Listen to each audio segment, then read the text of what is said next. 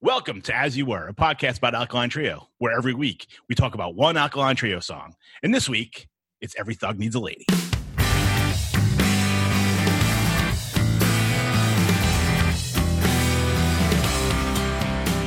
What a read.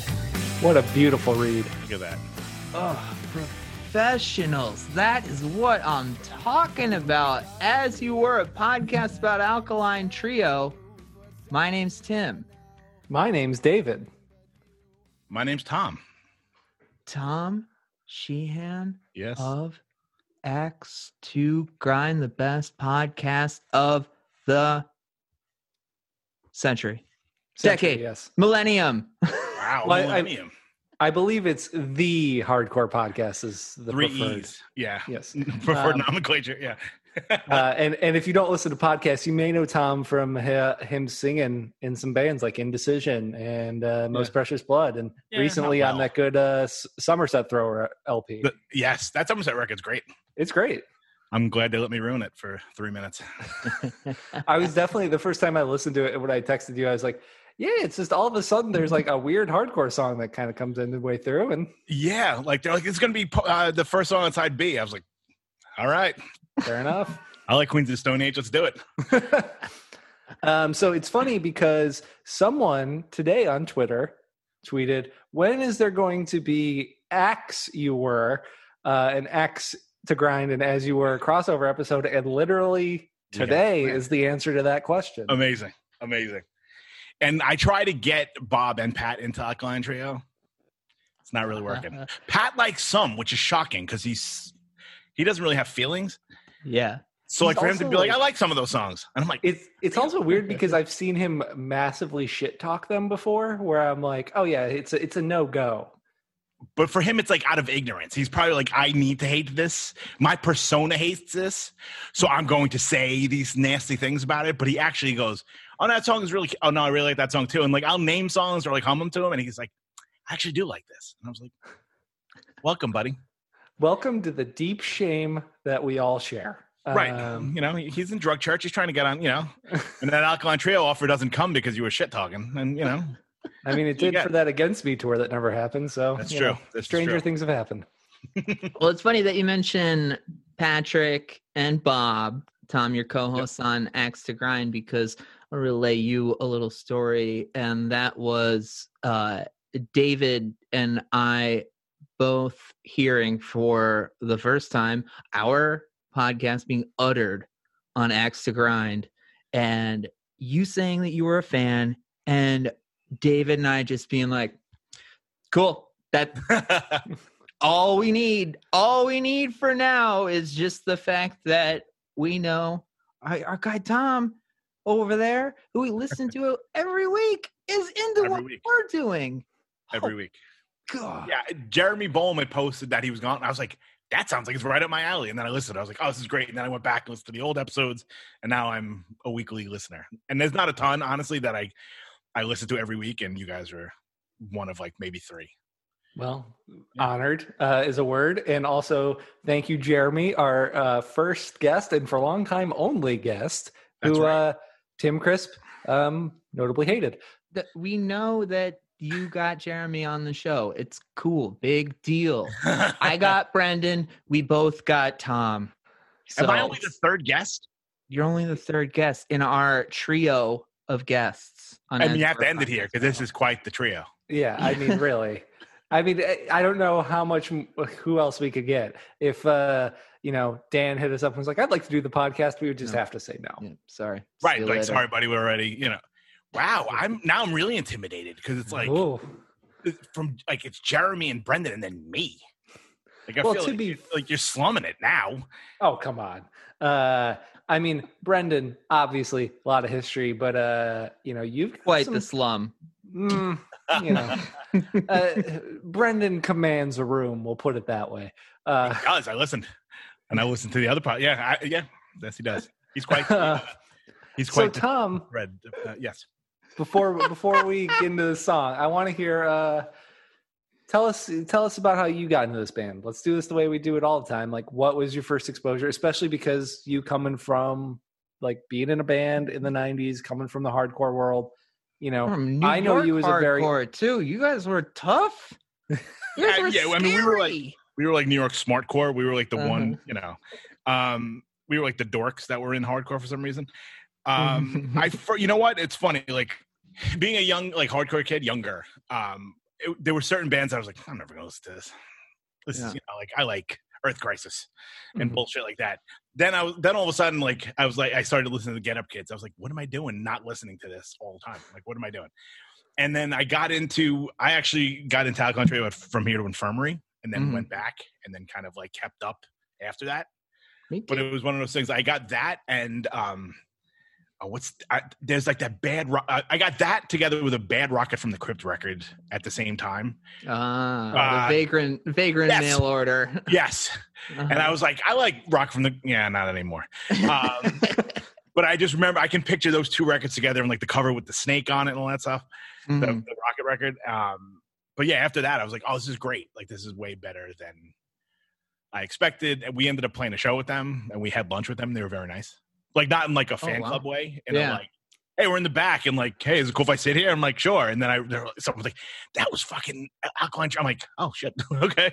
They looked like everyone else at this festival, but sure, awesome. This is great. You know? Yeah, well, that was that Skate and Surf or Bamboozle? Yeah, it was Skate and Surf. It was like 2002, and like it was like them, Bouncing Souls, Face to Face, Descendants were like the main bands on the day that we played. They were like super nice, like super, you know. And I would run into like Matt Skiba at random, like he was at like a Gorilla Biscuit show at CBGB's, one of the last like CB shows and stuff. It was, nice. You know, yeah. But I think I got into them later than a lot of folks. So that's why my theory is why I never get offended by the latter-day sins of their stuff. You know what I mean? Like people are like, really? And I'm like, you don't like, you know, whatever random song that like old fans like you guys are like, this is garbage. And I'm like, I don't mind Draculina. You know, or whatever, you know. Well, now you will be the last guest on this podcast officially after that. But no, I do think you're right, though. I think there is we can be harsh sometimes because it's out of love. You expect better of your child. But I do think I've had that phenomenon too, where if you're not like in the door on day one and you come in on LP3, it's a little easier to be like, it's fine. Like, what are you guys talking about? Right. Because the difference between the first two records and like record 7 are so distinct that you're like, this is not, you know, cringe. This is some weird bullshit. I get, but like when you're kind of getting on at that midpoint, that you're like, this stuff is quaint, like the cute, like older stuff that's kind of messy, and then they became super professional. And like I got on the in between, like right in the middle, and it's like both of them work for me just as much. I mean, I wish I could feel the same way all of the time, but I'm looking at the world with fresh eyes. It's great. You know, I'm just trying to entertain. Yeah, I mean, this is really all spectrums of opinion on this one, where Tim just completely tuned out for a decade. Did you jump back on with? Is this thing cursed? Is that right? I jumped back on when we started doing the podcast, just because we sort of had this cool premise. We were talking about doing a podcast, and it was like, well, I fell off with Alkaline Trio. You have had just such rough experience with dealing with your fandom. So, and we'd done some stuff together on Better Yet, and then it was like, let's do that, and then we can really like lean into having a real premise for the show. Right. Yeah, I mean, that's the one thing that we are very lucky with, is that we have a premise every single week assigned to us. You have to like come up with some nonsense to talk to do for 3 hours. Yeah. Oh God. Yeah. But I will say to introduce you a little bit more to the people at home, Tom, when we found Axe to Grind, David and I did, it was immediately just a lead by example sort of thing, where we felt like we were doing a pretty good job, and then we would when we were listening to Axe to Grind, at first it was just like, oh shit, this is like, I'm gonna step my game up because I'm inspired. Really? I awesome. Love your podcast. I feel like the three of you just have such a natural energy together talking. It's that freaking, you New Yorkers, just the three of you in a room and talk. It fucking works. Oh yeah. I mean, I've known Pat for like 20 something years. Mhm. Bob a little, not as long, but like we still to this day have no idea what we're doing. It's just kind of like, you sit around like, hey, we're going to talk about hardcore. And then it was like, oh, this is like what you do after a show, probably censored a little bit because people get upset about things. Mhm. You know what I mean? In terms of like, this band sucks. We would never say that because you don't want to do that to anybody because you wouldn't want that said about yourself.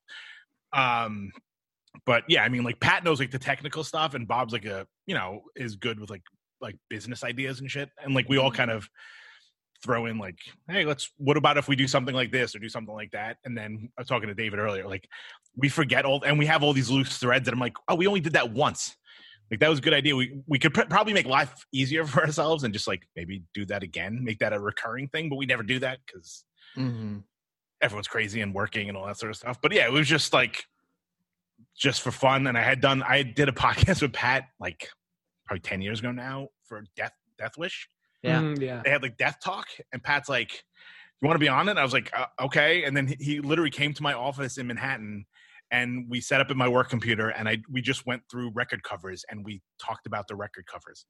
Bands I had never, like I knew the name, but I had never listened to the record. I'm like, this cover makes me feel cold. I'm like, it was just like ridiculous for like 4 hours. So it was like a harbinger of things to come that like we were not going to be short. Well, I also love that exercise where it sounds like a weird therapy exercise for you. Where It was like a tell me what Rorschach you test with, I'm like, what? And Pat, like, I mean, he knew even less than me. He'd be like, here's like this shocking. Yeah, I know.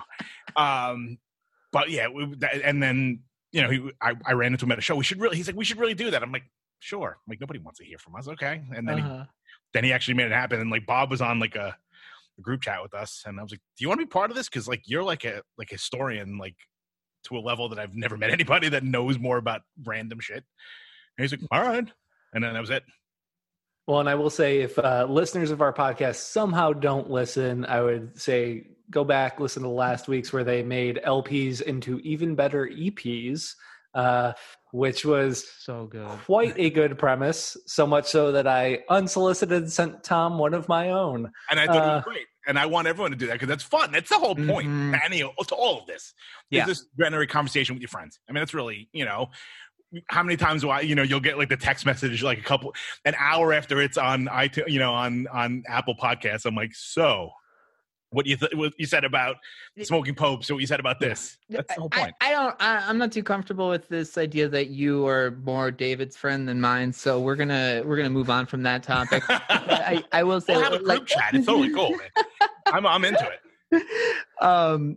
Listeners to this podcast, I think, will enjoy Axe to Grind just for the fact that when you listen to people talk about stuff that you have a vague interest in, suddenly it's just like, oh yeah, that sounds cool. Oh yeah, that sounds cool.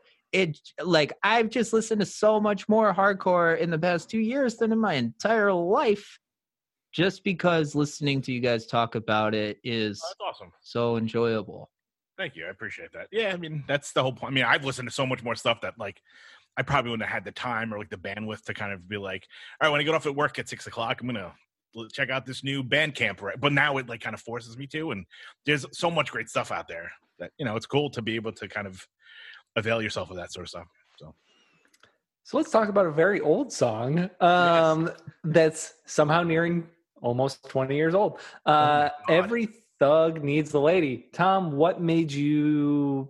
Well, you picked this song. Well, we can spill the beans. What made you pick this one?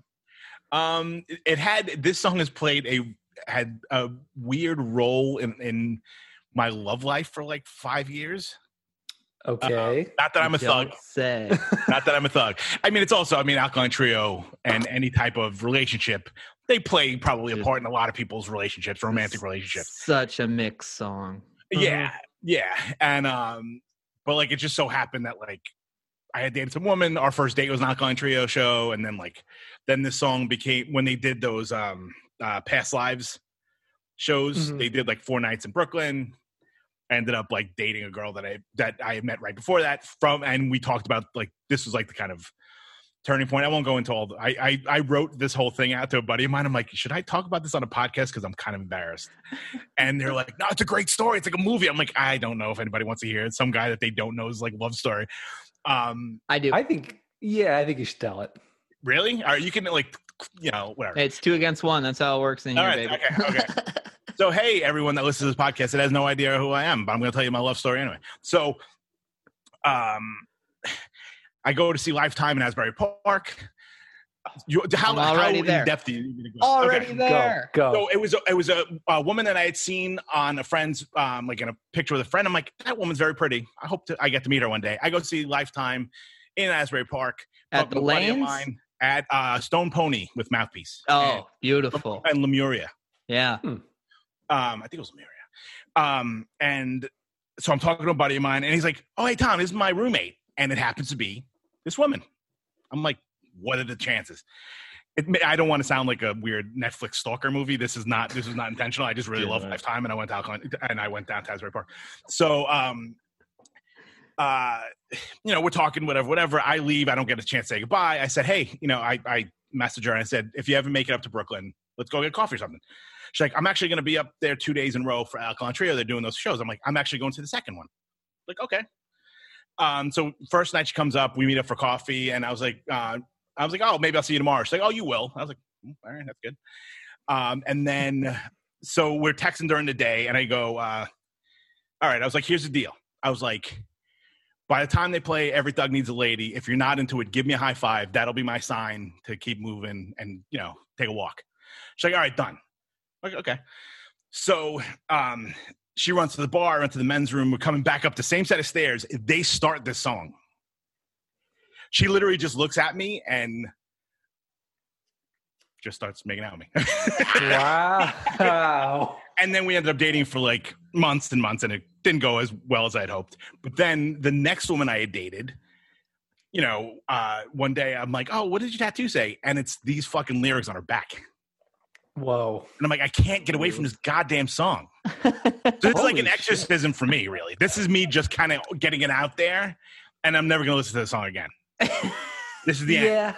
Yeah. I mean, I kind of had that last week where I can never listen to We Can Never Break Up Again, so I know how you feel. Yeah.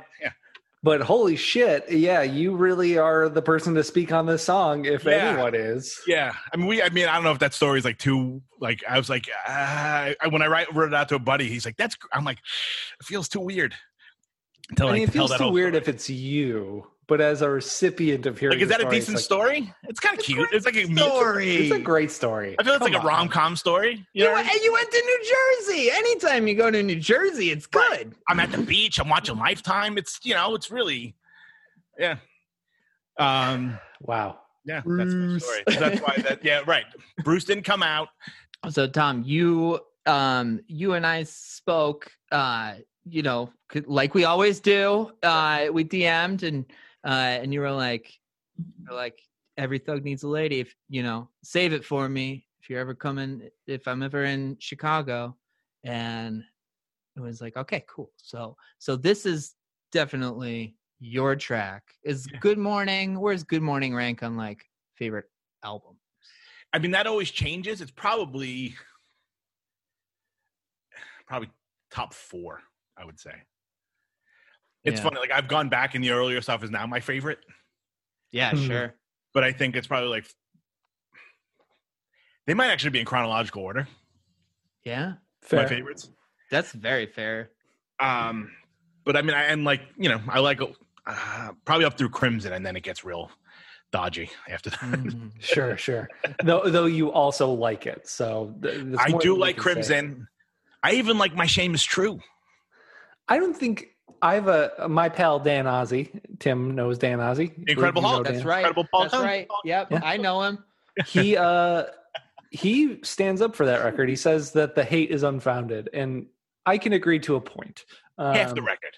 Half the record. Half. If you bring in those B-side tracks from the Broken Wing, you've got a pretty good record. But that's not what they did. So I don't know. I never understood that with them and other bands too. But like the whole this is a great song. How did this not make the cut?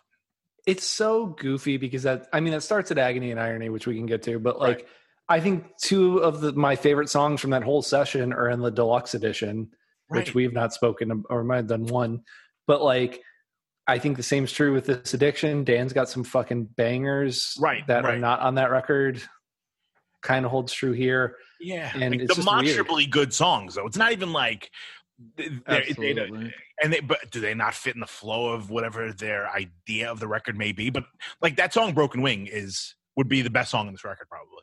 Yeah, easily. Or top three. I mean, and then it's like and it was recorded at the same time. So it's not even like, man, we wrote this after the fact and it was actually better than we put out, you know? It's just like the least democratic process is my guess, but you know, right. Also not in the band. Can't speak That's to true. it. But did you get, going back to Good Morning, did you get it like when it came out, when it was brand new? Yes. So after From Here to Infirmary, I was kind of like on board. Mm-hmm. Like it was like going to like Best Buy or whatever to buy the records and stuff like that. Yeah. So, I mean, what was your initial impression of it when it came out? Like, what did you think of it so what was it, 2003? Yeah. I mean, at that point I thought, that was probably at the time I was like, oh, this is my favorite record of theirs. Mm-hmm. Like it kind of, because I was still only like 2 or 3 years into like my fandom, and I was like, oh, this is their best record, you know, and it for the most part it holds up. I mean, to me, I think I felt this. I still feel the same way, and I was similar with you, getting in on From Here to Infirmary, getting in the old stuff, and then getting Good Morning when it came out, and I still think it's the best one.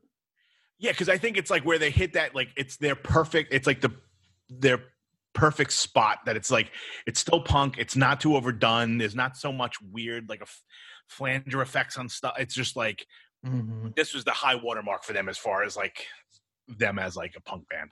Totally. Yeah, I definitely agree on that. I think we've said it before on this podcast. I'm like, it may not be my favorite, but I do think it's the best album because they're really in equilibrium, Matt and Dan. And like, that's something I wanted to ask you, like initially, since it is a 2-singer band, like, were you drawn to both of them equally? Did you favor one over the other? Has that changed over the course of, 20 years basically? Right. I mean, I think my experience and like from anyone that I like, friends that I grew up with that like them, I feel like everyone's like a Matt person at first. Mm-hmm. And then when you really listen to Dan, you're like, I'm a Dan. Like, I'm 100% a Dan dude. Like 100%. Matt writes great songs, but there's just something about Dan's stuff that just hits me in a different way. And I think that even extends to like their solo stuff. I would hope so. I love the Dan solo, but I think that's kind of like the delineating thing. Like the Matt solo stuff kind of honks. Yeah. But the two Dan solo records, I think are great. Yeah, I mean, I think I think this record too, and we'll get into it with this song in a second, but I think it's when you start seeing him as a songwriter a little more, as opposed to like him trying to write Alkaline Trio songs. And I think like on the first Emergency Room record, there are like 5 songs on there that I think are like truly great. Like that just like him perfect, like in the pocket, knowing what to do. Right. And like, I think doing that record he did after with like, basically like the Asian Man All-Stars as his backing band, like really brought it out of him too. And like, I think he just has a real subtlety to him that, yeah, like when you're a kid or when you're younger, I think Matt hits you a lot harder because he's doing the big screams and all his songs are like have the kind of funny lines. And then you get into Dan stuff and you're like, oh, like this is what it feels like to be an adult punk, I guess. Yeah. I mean, I think like Dan, Matt, with the whole like, taking the radio to bathe with you, you're like, fuck yeah, like, and like that's my instant messenger, like my like away message. But like then you listen, like I feel like very few songwriters that I like at least do like romantic as like the heart, like the sad romantic as well as Dan does. Yeah, it's definitely like in a Fuck Kill Marry scenario. You're marrying Dan. Like, oh yeah, hold hands, the whole 9 yards, walking around St. Augustine, just loving life. Yeah, I mean he is a wife guy at his core, and you gotta love it. Yeah, and you age into that, and it makes total sense. Yeah, totally. And I think this song, like to me as a kid, like when I was like 13 when I heard this, and I was like, I don't know, and then a few years later, it's like that song's really, it really goes from like take my radio to bathe with you to like I'll plug in the electric blanket. Yeah, I get that, Dan. Like this is sweet. All right, yes. But I think for certain, like he just writes stuff like that in a way that like that I can't always necessarily like have. I've never experienced, different like, filling up like cigarette, like ashtrays and stuff. I'm like, I've never smoked in my life, but like I get that feeling of like I'll sit here as long as it'll take. So like to get through all of it. You know what I mean? And I think like, you know, Matt Skiba is not writing something that kind of adorable or like romantic. No. You know what I mean? No. I mean, looking at the song, like I do think this has some of, and we talked about in the Blue Carolina episode, like that has one of my absolute favorite Dan lines. But there's a lot in this one that I think are so subtle in his delivery of them, or so like, no, it's just like so homey and warm that like I feel like you can't help but love it. And like the way this song, mentally to me always felt like an acoustic song, even though it's still kind of a fast punk song for the bulk of it, is like really telling of like how strong his material was at this point in time. Yeah, and you know, like even like re-listening to it, like to kind of give it like the real kind of thought that you guys do every week. You know what I mean? And not just like, it's a song that I love, and like really kind of listen to it. This is a weird fucking song. Yeah. Like if you just took out the vocals and the lyrics, and if you listen to like part by part, you're like, what is happening? Mm-hmm. The way it starts off, it's like this weird kind of like, it should be epic, but it's not. It's kind of like cursive, like ugly organ epic. Like there should be some kind of cello, but it's not. And then it goes into like the verse that's like pretty straightforward, and then it's like, then it stops and he does a thing, and then it goes it's like, it is all over the map. No I was trying to, when I listened to it before doing this and was looking at it today, I'm like, what is the chorus? Because it's kind of like a pre-chorus and then another one and then a post-chorus. Like, Yeah. There's no actual. Yeah, it's like 3 parts stacked. Mm-hmm. Yeah, and it just like hangs out, and that's like kind of the hook to it, I guess, is just like returning back to that dun. Yeah. I think it's like, it's such a bold thing that they did for this band. It doesn't feel like crazy bold in comparison to like others, but the fact that this is the 8th track, that's like, it's not acoustic led, but the acoustic strumming is really the guitar hook to it. Yeah. I think also too, like when we talked about Fatally Yours, we essentially like said the reason that this song exists in the way that it does is to set up Every Thug Needs a Lady. And there's something mad powerful about just that, like fast, and then start this one with dun. Yeah. And it works. It shouldn't, but it does. Mm-hmm. Yeah. I mean, that's the thing is I feel like I also remember a period of time, and I looked at it before we started, but like, because Tim and I did that Setlist FM game over on Patreon. Yes. And I was like, I don't remember them playing this a lot. And then all of a sudden them playing it every show. Right. And it looks like they played it a little bit around the release. It fell off the set list. It kind of came back in like 2006. But it was like after they did that Occult Roots tour, it was like, boom, we play it all the time now. And it's just like interesting to me when they have songs like that where it's like, yeah, I wonder if it just started catching people again, because like I could have seen this being a deep cut that they just don't touch. Given track 8 on the 4th record. Yeah. Like visibly enough that it would be like, it's a song that like the real diehards love, but it's not a thing for the people that are going to see whatever. You know what I mean? I could see it too as being something that the sentiment behind this song is really just everything to it. It's you're locked in so much to the emotion and the tenderness of it and the sweetness that of course everybody who hears it like loves it. But I'm wondering if there's a little bit of like from the inside just being like, that's maybe it's a little bit too heavy-handed for fans. And then it's just like, well, no, first of all, you got so many dudes that are there with their girlfriends, and then like everybody else is I mean, has this become people's like wedding song? Oh, that might have been 17 when the record came out, and then they grow into this song meaning something to them. Mm-hmm. I'm sure that's happened. I mean, like I feel like this band doesn't have a lot of songs that I think fit that criteria, and it's literally like this is kind of the one.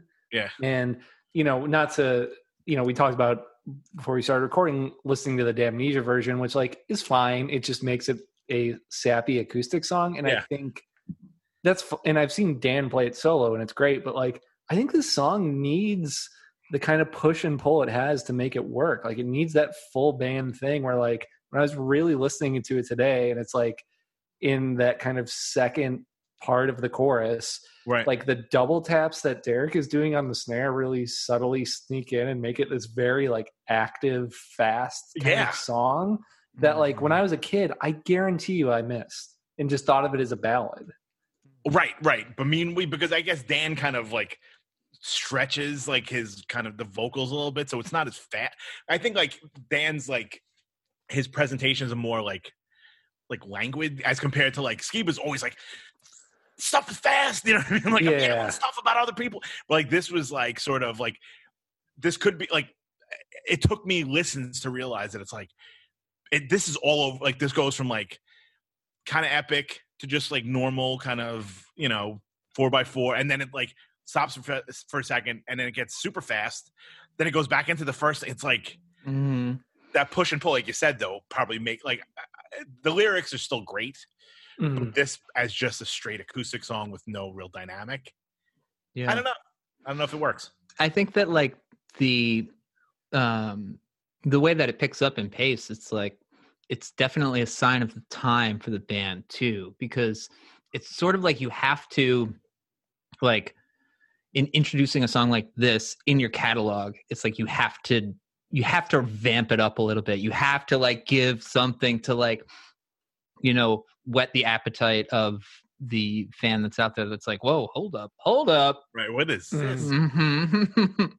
Now, I feel like I feel like it's almost it's interesting to talk about it that way and then forget that like their first record has 2 acoustic songs on it, and it's like, well, come on now. Yeah. But those are really different. I think that those are just like almost monolithic, even though there's 2 of them. Dualithic.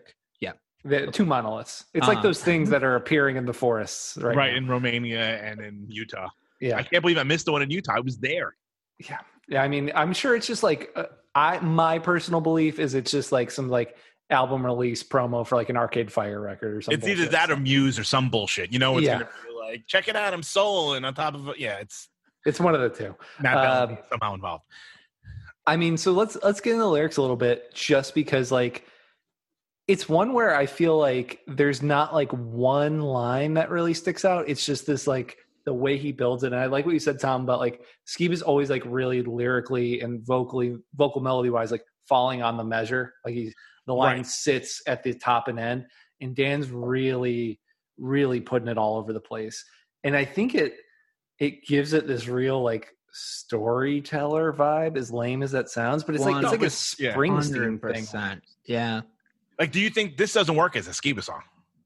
No, in no world. Like not even close. Like you couldn't picture Matt singing this and it making sense, even acoustically.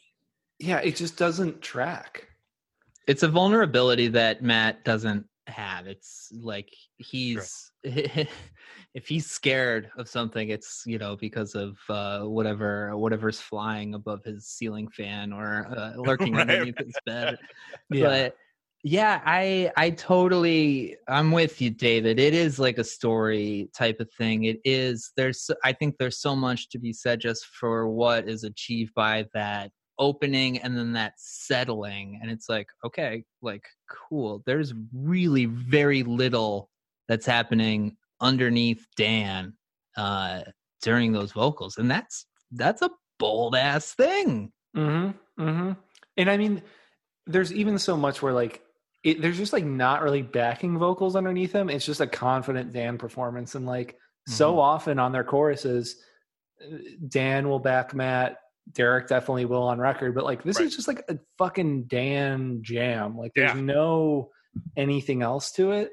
And like I think there are just a lot of bold decisions where like this could have easily been that track 8 on a record deep cut, but like it somehow just elevates itself out of that space in like the most subtle and I think kind of endearing ways, where it's one of those songs where it's like, I think my only beef with it is the title. Yeah. Like very of the moment, very Ja Rule. I get it, Yeah, totally. It hasn't aged well, and I think that an important thing to note is the way the term thug has been really, really heavily co-opted. And I think that now it's sort of like you know, I had a do-rag when I was a junior in high school that I got at like Spencer's as a gag.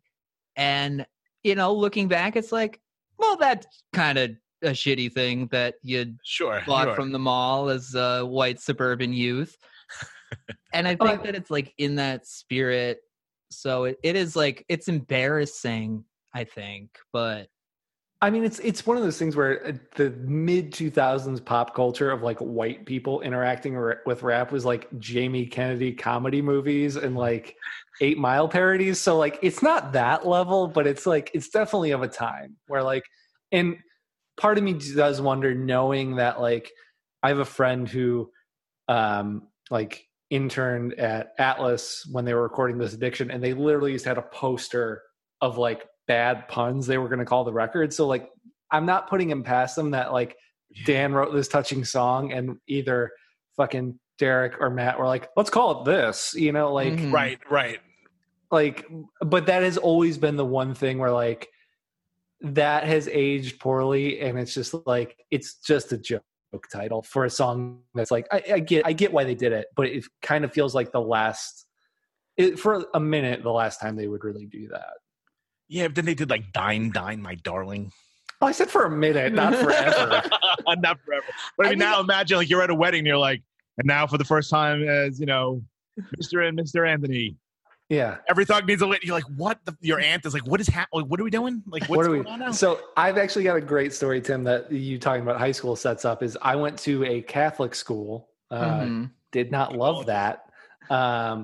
And in one of our theology classes, they were like, oh, we want everyone to bring in like a modern song and read the lyrics that speaks to like the virtues of like love and fidelity and stuff. So I just brought in the lyrics to this song and like had to read them in front of the class. And they were like, oh, what's the song called? I was like, Every Thug Needs a Lady.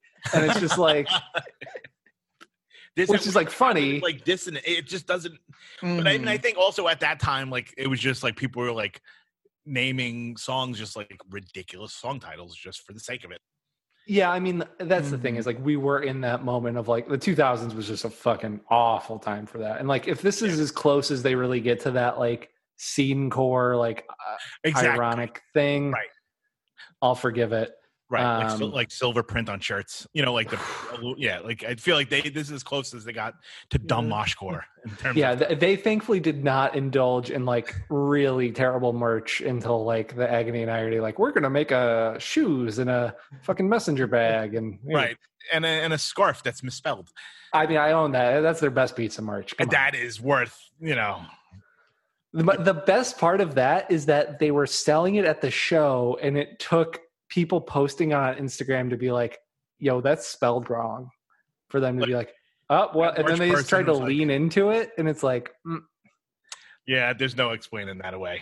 There is none. There's a great story about William Gaddis, a novelist. He wrote a novel called The Recognitions. And nobody noticed that The Recognitions was misspelled on his tombstone until after the fact. Brutal. And he came back to point it out, like, really? Yeah. He's like, mother. My one shining moment, you couldn't spell it right? And I do just want to say, and I don't want to make this political, but I do want to address the one lyric that is the elephant in the room, which is where Dan acknowledges he is the cause of climate change when he says he will make it warmer next year, and he forgot to stop doing it. So that's really a bigger problem with this song that we've not addressed, but you know. Thank you, Dan. I sat out on my deck for about 20 minutes today just because I could. So yeah, I was only wearing a light coat. I appreciate that. I mean, the last 17 years, every year, you know, compounding upon itself. It's really, you know. Oh my God, yeah, dude. What? Who? This guy? Dan Andriano. Who would have known? Who would have known? You know what? I think that he wants the world to look like the Good Morning cover. That's what it is. It's true. And he's got a very warm, like syrupy voice. It all makes sense. Yeah. He moved to the South. It just happened. So let me just, is the best part of this song, So Go Plug in Your Electric Blanket? To me, that's where it just transforms. It's so simple. It's like just a little bridge throw at the end. You know, I don't know if I would say it's the best, but the bridge at the end is a fucking move that I respect. And I think it's just like I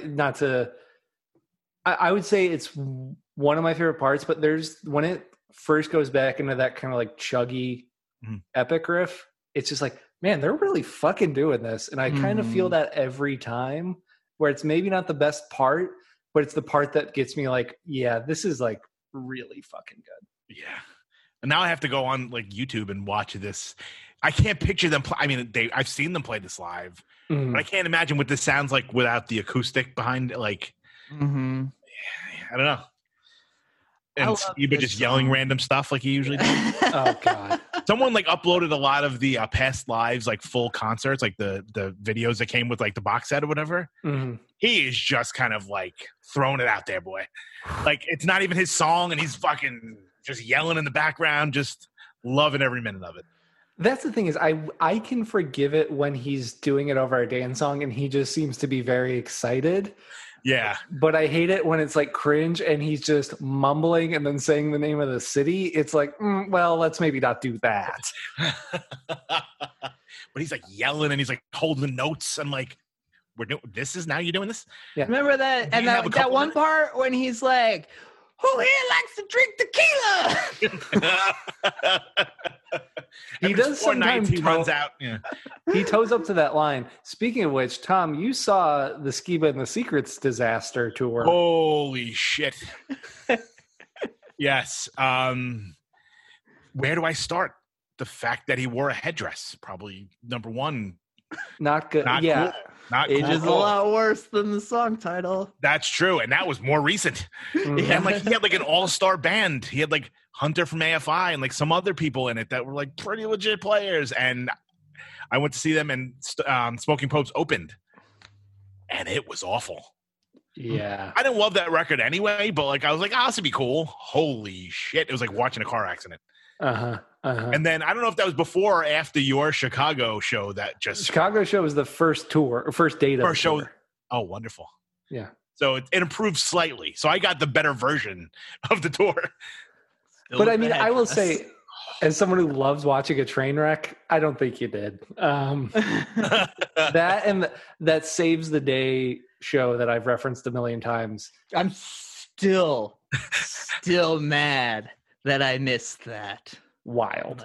And then I saw it's kind of like the same thing happened in Asbury Park when they did the Where's the Band thing. And like with Dan and with dude from Bayside and Andy Jackson from Hot Rod Circuit.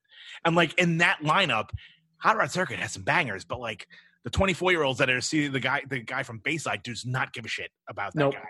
And they're talking over him. And then Chris Conley is screaming. He's wrapping himself up in like in a curtain. He's got a hat on. He storms off the stage that like Matt Pryor just had to like get up on and be like, all right, we're going to play all the songs you want now just because like I'm so embarrassed that this is happening. So it was like songs that you're like, he's like, all right, cool. I'll play like Holiday. All right, here we go. Like he definitely was like, fuck. He was taking one for the team. Yes. You could tell they were all like looking at each other like, what the fuck can we do now? It was incredible. Boy. Sad though, because that was like a little bit more than just like, like Skiba being like, this is my weird period. Like he was obviously going through something, so it's not as it's not as fun to see. Like that's not fun to see. Like Skiba just being like, "Oh, you think this is cool? Like you're not like fucked up or on drugs or having any kind of psychiatric issues. You just think this is the fucking coolest thing on two legs. Like this is ridiculous." Yeah, I would just like to, as we're telling stories, I once had a friend whose band opened for Alkaline Trio, and that's how I know that Matt Skiba's cell phone ringer is just the sound of a motorcycle. So, it tracks. It tracks. That makes sense. Then the whole Ducati thing, the whole Ducati turn makes sense. It's really understood. But boy, we really took that bad place after a great song now, didn't we? Sorry, yeah. Great place. Great place. But I feel like there's no, to me, like lyrically, there's nothing that I go, I could take or leave that part. Mm-hmm. I feel like this is all bangers. Like these are all something that you could like have tattooed on you for example, or You know, like you could buy like a poster of this on Amazon when someone like steals someone's lyrics and puts them in like a nice font. Like, yeah, this is like the art next to a sign that says like gather and like Right. all that type of stuff in a bathroom. Yeah. I do think that it has aged quite well for being as sentimental as it is. You know, I think it holds up better than. I'm just thinking back on like romantic comedies that you watch and then watch them down the line. It's like, that's kind of weird. This ages really well for being a really, really sentimental track. No, I mean it's totally true because I feel like you go back and listen to stuff that you liked as a younger human being, and you're like, ooh, that doesn't feel right at all. Like, oh, you're not taking any of the onus on yourself for that breakup or whatever. You know what I mean? Like, this is actually like, I mean, yeah, he probably can, you know, sing this to his wife tomorrow and not be like, sorry about that. You know what I mean? Like, yeah, I mean, I saw a great tweet the other week, which was Dashboard Confessional and Gaslight Anthem are bands that should change names. Which, you know, I think that kind of says it all. I do think that is the one interesting thing about Alkaline Trio more than anything else is like, I don't really go back to their early stuff. I mean, I guess first decade really up through Crimson. And I'm like, oh, this is aged poorly or like feels like bad. Where a lot of stuff from that time, like, you know, some of the Saves the Day stuff is like pretty rough even like 5 years ago.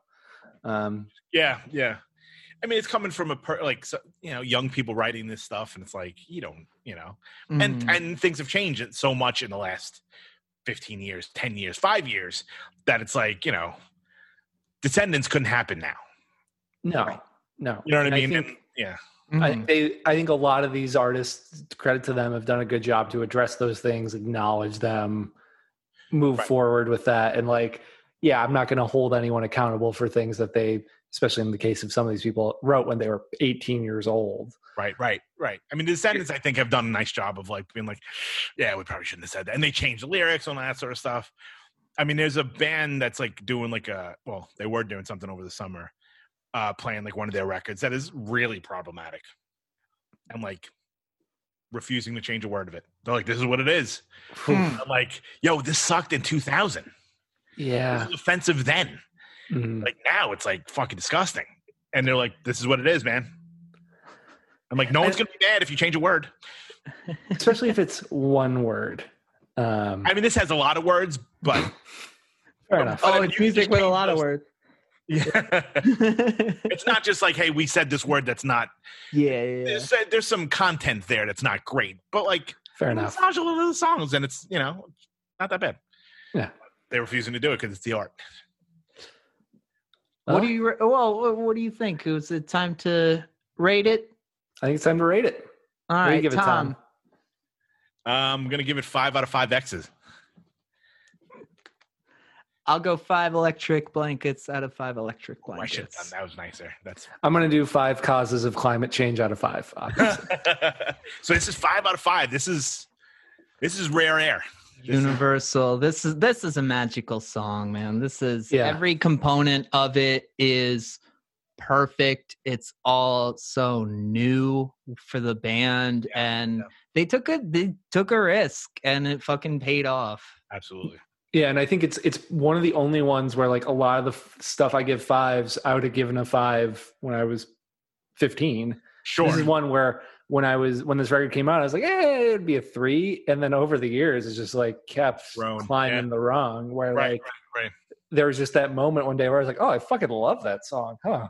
But how great is that though? For a song to kind of grow with you is pretty rare. Mm-hmm. Yeah. And that's pretty fucking awesome that this song kind of did that for all of us, really. Yeah. You know, which is awesome. Hell yeah. Everyone listening to this, subscribe or follow Axe to Grind on your podcast player of choice. Thank you.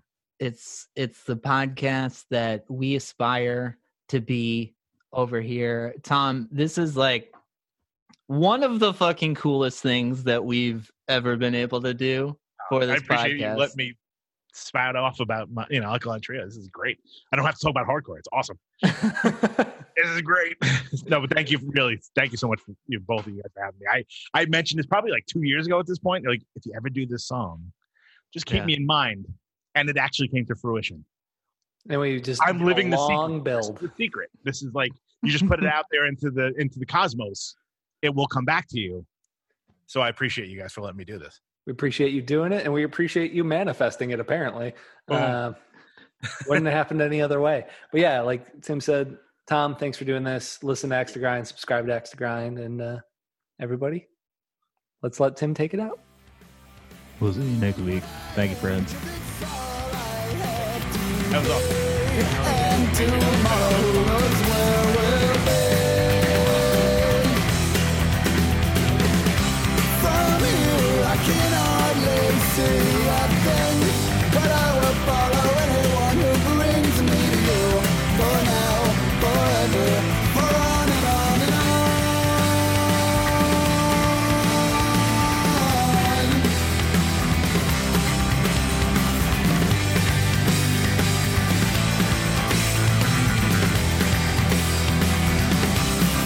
So don't plug in your electric blanket. We can stay in a southern summer wedding day. Go plug in your